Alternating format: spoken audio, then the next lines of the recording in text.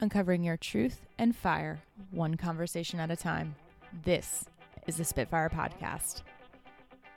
The Spitfire Podcast is brought to you by the Spitfire Coach, based in Washington, D.C. If you want to put the fun back in your business or the passion back in your career, head on over to spitfirecoach.com, check it out, and go ahead and schedule a complimentary discovery call.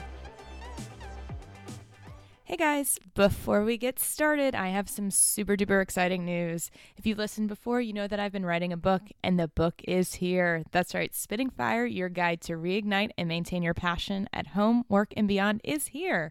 You can order your copy. I've got some pre-orders available, but you can see me live talking about it on August 17th at the brand new co-working space, Mindspace in downtown DC. We only have a few seats left, so if you'd like to attend, head on over to spitfirecoach.com/book and hit the August 17th event link. You can also order your book on Amazon. You can pre-order. It goes live on August 18th, or you can order through spitfirecoach.com/book. Check it out and enjoy today's show. I'm nervous. Don't be nervous. I'm scared. I'm totally recording now. That's really funny. You can use that. That'll be the intro. I'm scared. You should be. What's going on, guys? That is the voice of our guest today, Katie McKenzie. We are coming live from Mindspace, the newest co-working amazing space in Washington, D.C. This is actually their first product in North America, in the U.S.? In North America. Holy crap, we are making history here. So yes. I just got a private tour. I was here when it was under construction. And if you've been paying attention, this is going to be the home of the launch of my book, Spitting Fire, Your Guide to Reignite and Maintain Your Passion at Home, Work, and Beyond. We can't wait. Yay! So we just looked at the space setup and where everyone's going to mix and mingle. And I'm super excited that it's happening. Actually, it'll be happening the week that this goes out. So next Monday. We are now at August 7th, so we are in 10 days countdown. That's crazy. And Katie just got a sneak peek of the book. Yes. She hasn't read it, but she just got to peer through it.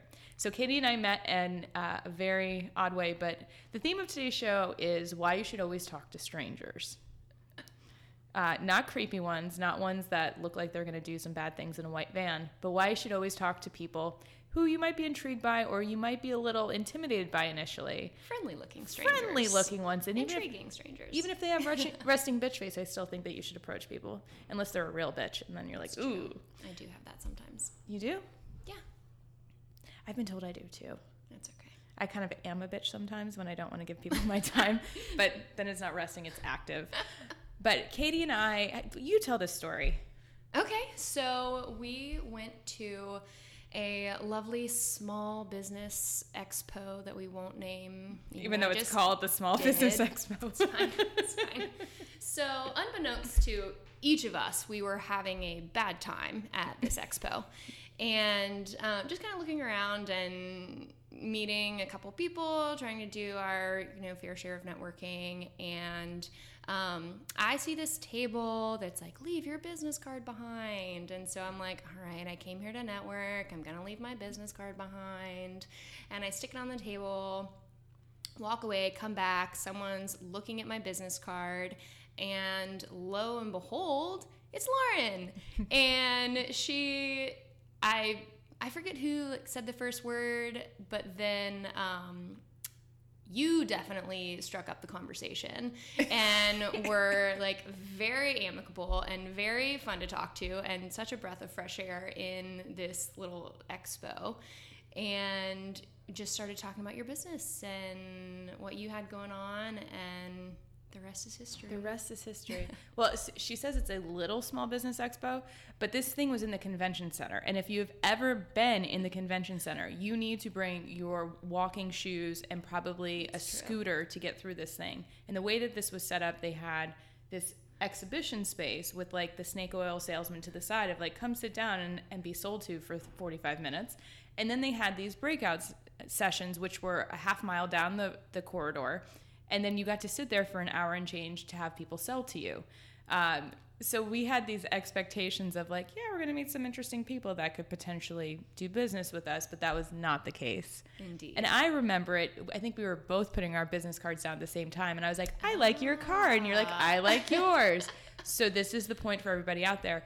Don't go with the lame business cards, because if you get ones that are interesting, it can strike up a conversation. Lauren actually had my favorite business card on the table, I will have you know.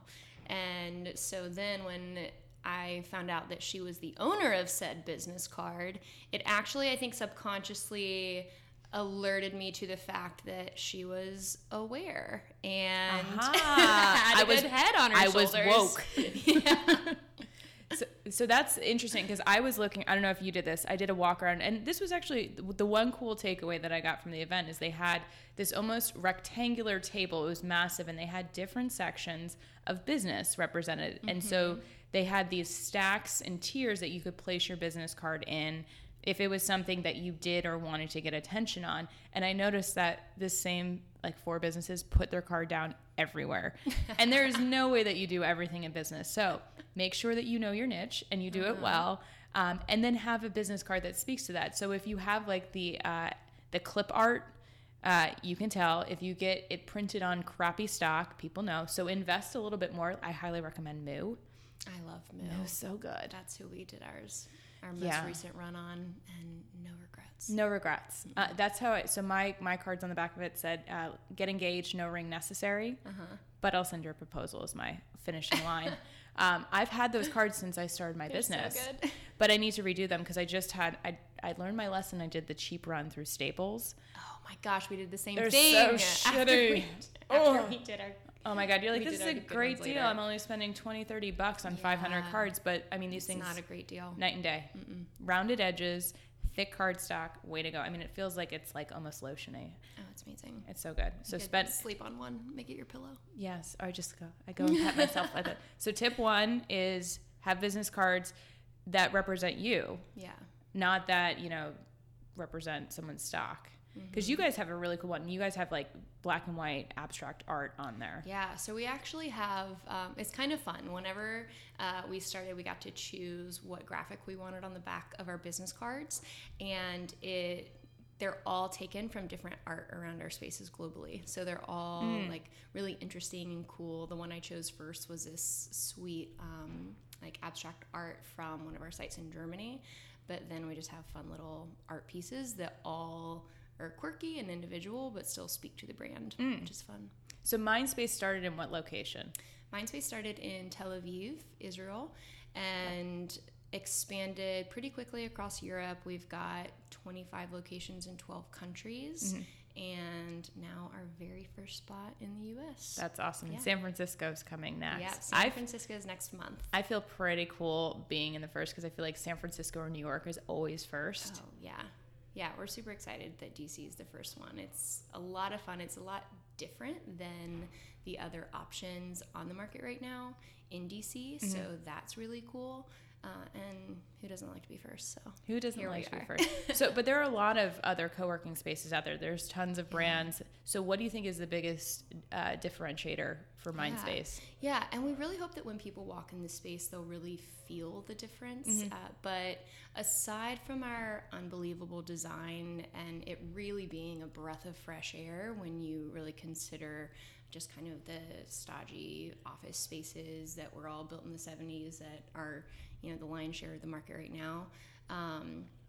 We have unbelievable design, but then our community management team are really second to none. And I got 2 hugs when I came in, guys. I mean, I can't guarantee that for you, but I got 2 out of 3 hugs. I mean, you guys come in requesting a hug and we will deliver. Whoa. Not if you're creepy, though. It's true. Don't be creepy. No, but my team's just amazing. And, it's one thing to, say you care about your people, but, looking at the people that I work with every day, they really do care. And our businesses are awesome. And there's just a really cool dynamic in the space.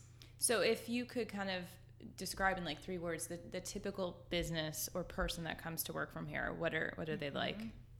Oh, 3 words is I know. Tricky. I know. You thought I was going to give you a softball. Gosh, I love it. I would say innovative, adventurous, and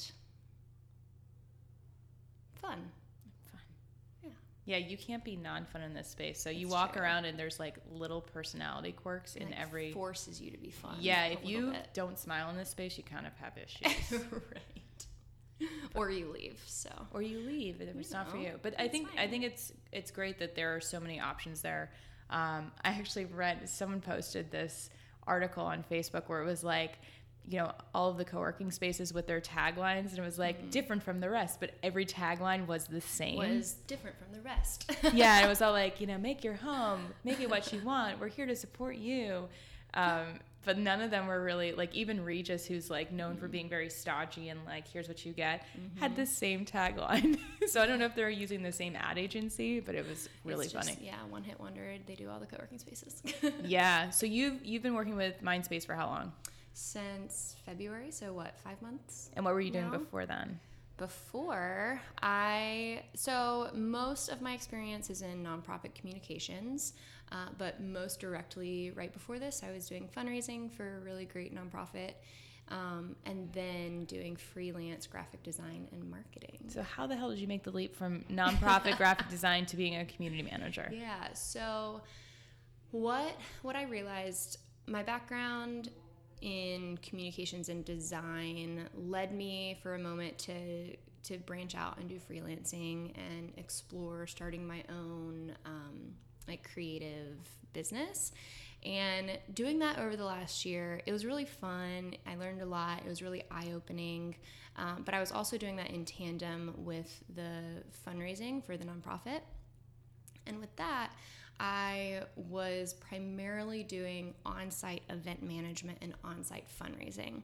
So I have these two jobs. One, I was kind of in a silo working on my computer all day, and then one was like full throttle just for a weekend or just for a week where I was working with people. And then when I left, the relationships were left in the hands of the people back in the office. So that kind of got me on this trip of trying to think through positions, because I really loved the personal touch and the interaction and the relationship development. And so started thinking about ways that I could do that on the long term and be the one responsible for maintaining those relationships. And community management was one that kind of rose to the top and seemed fun. And that's another thing, like, because my experience is so varied, I have a really, really hard time job searching. And not just my experience, but my interest are so varied. And so anytime I would go to Indeed or Idealist or wherever I'm going to just kind of peek around and see what's on the market, I would have the most difficult time because I wouldn't get excited about anything. I would read through the job description, and my response would basically be like, I can do that, but I'm not excited about it. And so after I had kind of gone on this personal journey of looking into community development or community management, and I found Mindspace. And even with some of the other positions and things, it was like, yeah, I could do that. That would be fun. But they were the first company whose responsibilities and just the way that they function as a business, the fact that we're only 4 years old, but there's, you know, so much to be done and so much to learn. And it was the first one that I got really excited about. And so kind of all went from there. It's so interesting because I think about it as like community management did not exist. Oh, yeah. 10 years ago. Which is funny because if you think about it, I'm like, how would I explain my job to like the layman who's not involved in co-working or like in this world? And you're like an office manager, you know, like more or less you're an office manager, which sounds really boring. Yeah. But on the flip, and it's actually been a cool thing that I've been learning, because while that can sound really boring, it's what you make it. So like if you want to manage a boring office, then yes, you're a boring office manager. But if you want to infuse life and fun and opportunity and experience into your space, then like all of that's at your disposal. It's just all how you position and think about it and then approach that work, which has been really cool. That's awesome. Yeah. So I've worked with a lot of clients when they're doing career transition. So exactly what you were describing is what they face. Yeah. So it's like you go into this very traditional job search. You have your experience, you have your expertise, your education, and then you have this availability. And then you're trying to like fit the puzzle pieces in, and you end up making the compromises of like, I could do that, I could do this. But it's almost like you have to turn your brain into a different lens of like, what do I really want? Rather than what am I settling for? And I think there's this point where you take the ownership instead of like looking for permission to go and pursue your passion, and to turn off like the expectations and the stories that you hear growing up. Because it's like, I don't know if you heard this growing up, but it was like, you know, I work my day job so that I can then retire and then have the life I want to have. Right. Or, you know, good luck trying to work in your passion, or it's just a hobby. So I feel like now, right as we sit here, there is a new focal point on getting satisfaction and having happiness at work. Right. That there is no division. Right. Yeah. And it's such a relief, because when I hear people talking like that, and even, I mean, I feel like it's still a question sometimes whenever you're talking about the job search, like, well, what matters to you, your weekends or your weekdays? And like, do you want to work for the weekend or whatever? It's a sacrifice. Yeah. Like, why does it have to be a sacrifice? Like, because if everyone worked within their passion, and there's still an argument that like, oh, well, you work to uphold your passion or to like pay for your passion. And I don't know, I think that there's just a lot of missed opportunity when you think about it like that. But also there needs to be more consideration for like, even in a job that on the surface may be settling or something, like how can you still maintain energy and, you know, create new projects and things that like make you excited about the space. You know, like we have so many little side projects going on around here that are really fun, and so fun to like brainstorm and plan towards, and events we're planning. Like, my gosh, like we can't wait for your event. It's going to be so fun, you know? And like, it's those little things throughout the day that, you know, make work special and make work fun. I mean, so everything I'm hearing is all about mindset. So if you show up to work expecting it to be a grind, expecting it to be a struggle, guess what? You're going to get it. How could it possibly be anything else? Right? I wrote this blog a month or so ago that was like, be careful with the language you use about the work you do. You might think it's cute on a coffee mug or a sticker, but what are you actually injecting into your daily life? So true. Yeah. Like, I hate those words. Like, even if it's in scripty font, like I've got it on my book cover. But you won't hear me say like, you know, keep grinding, keep hustling. The struggle is real. No, it's not. The struggle is made up and it's an illusion. So knock it off. Yeah. Knock it the fuck off. Yeah. It's fun. Like, come on. Why can't it be fun? Who doesn't want to like have a little bit of friction and do a little bit of problem solving throughout their day?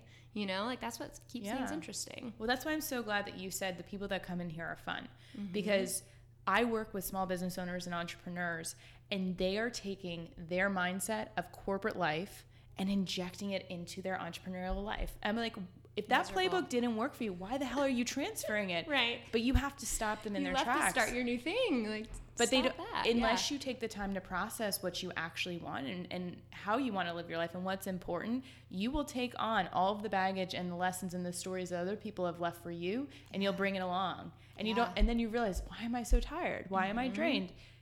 Why can't this be fun? Right. One, like, an important lesson for me was just learning that, like, for the longest time, I just felt like I had to wait for permission to do things. And I mean, it makes sense if you come from a corporate background where there's structure and there are ways that you do things, and that's how you learned and grew and adapted. You know, why would you think otherwise? But it's like you need just that moment to be shaken and be reminded, like, oh, like, you have the freedom to make this your own, and you don't have to fit within a structure. And like, just because people did something one way doesn't mean that you have to do things that way. And that is like, it's so simple, but it's such an important lesson. Because especially like, I grew up in the traditional South, and so grew up with a lot of traditions and ways of doing things. And my question would always be like, what, why? And the answer that I would get is, because that's how we do things. And I'm like, that's not an answer. We've always done it that way. Like, that's not an answer. And so I think, you know, something important when you're going out on your own, starting your small business, is like, not like making it your own thing. And if you have structure and you have reasons that you are doing things, ask yourself why, and make sure that it's because it's what you want and not because it's what was placed on you. Did you read my book already? Just kidding. So you mentioned something like you used to ask for permission. So at what point did you make that pivotal moment to shift? Gosh. So honestly, it was one of my best friends back. I was working for a nonprofit, and we were traveling around the country, like screening films and raising awareness, raising money for our cause. And one of my best friends at the time was like, you know, not to be cliche because I'm talking to you, but such a little spitfire. And she was like awesome, and just taught me a lot about like friendships and life. And at one point she just made some comment like, I hate rules. And it really was the first time that I was like, oh, like people exist outside of rules. Because I was like I was a rule-abiding citizen, and if you like told me something, like, well, that's what we're gonna do because that's the rule. And so it was just that injection of that other opinion that was like, what? But why?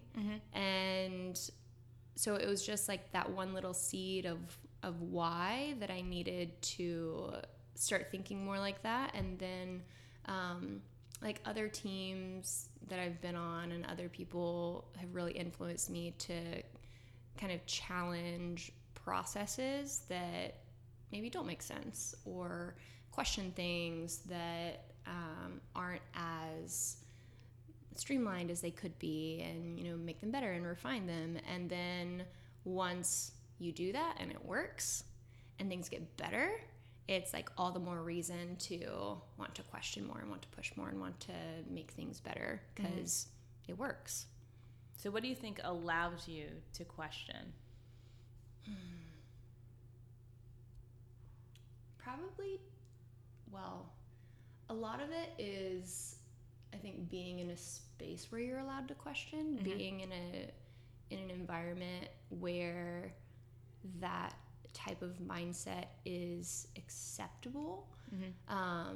Because I haven't always been, and it has caused friction in the past. And you know, those things don't always work out, you know, if you're in a space that isn't safe to question and to push boundaries. But then when you are and you see success come from it, it just makes sense to keep doing it and keep going.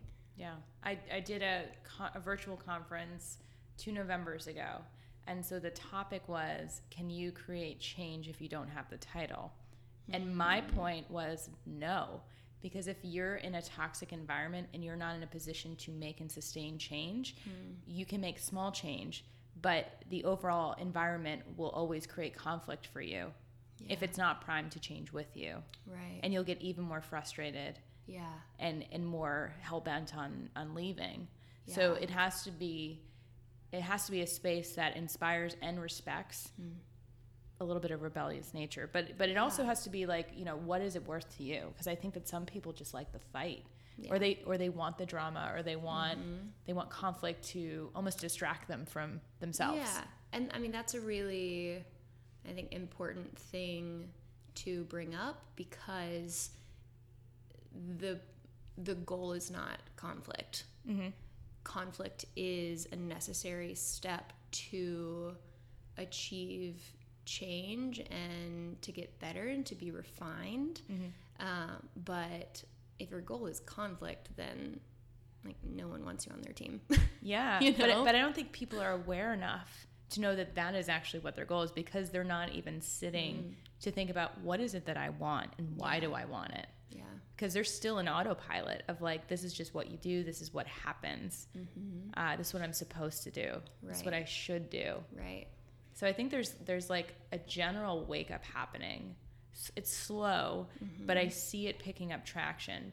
Because in the same way that you had your Spitfire friend around you, you were in turn inspired by her bold actions. Right. And you then making this step to make a change in your life, to move to a city you've never lived in, where you didn't know anybody, to work in this space. And now you're in front of all of these people who are starting businesses. You then have impact in being yourself. And that is the true power of the Spitfire. Not in coming and telling people, but inspiring other people just by being them. Yeah.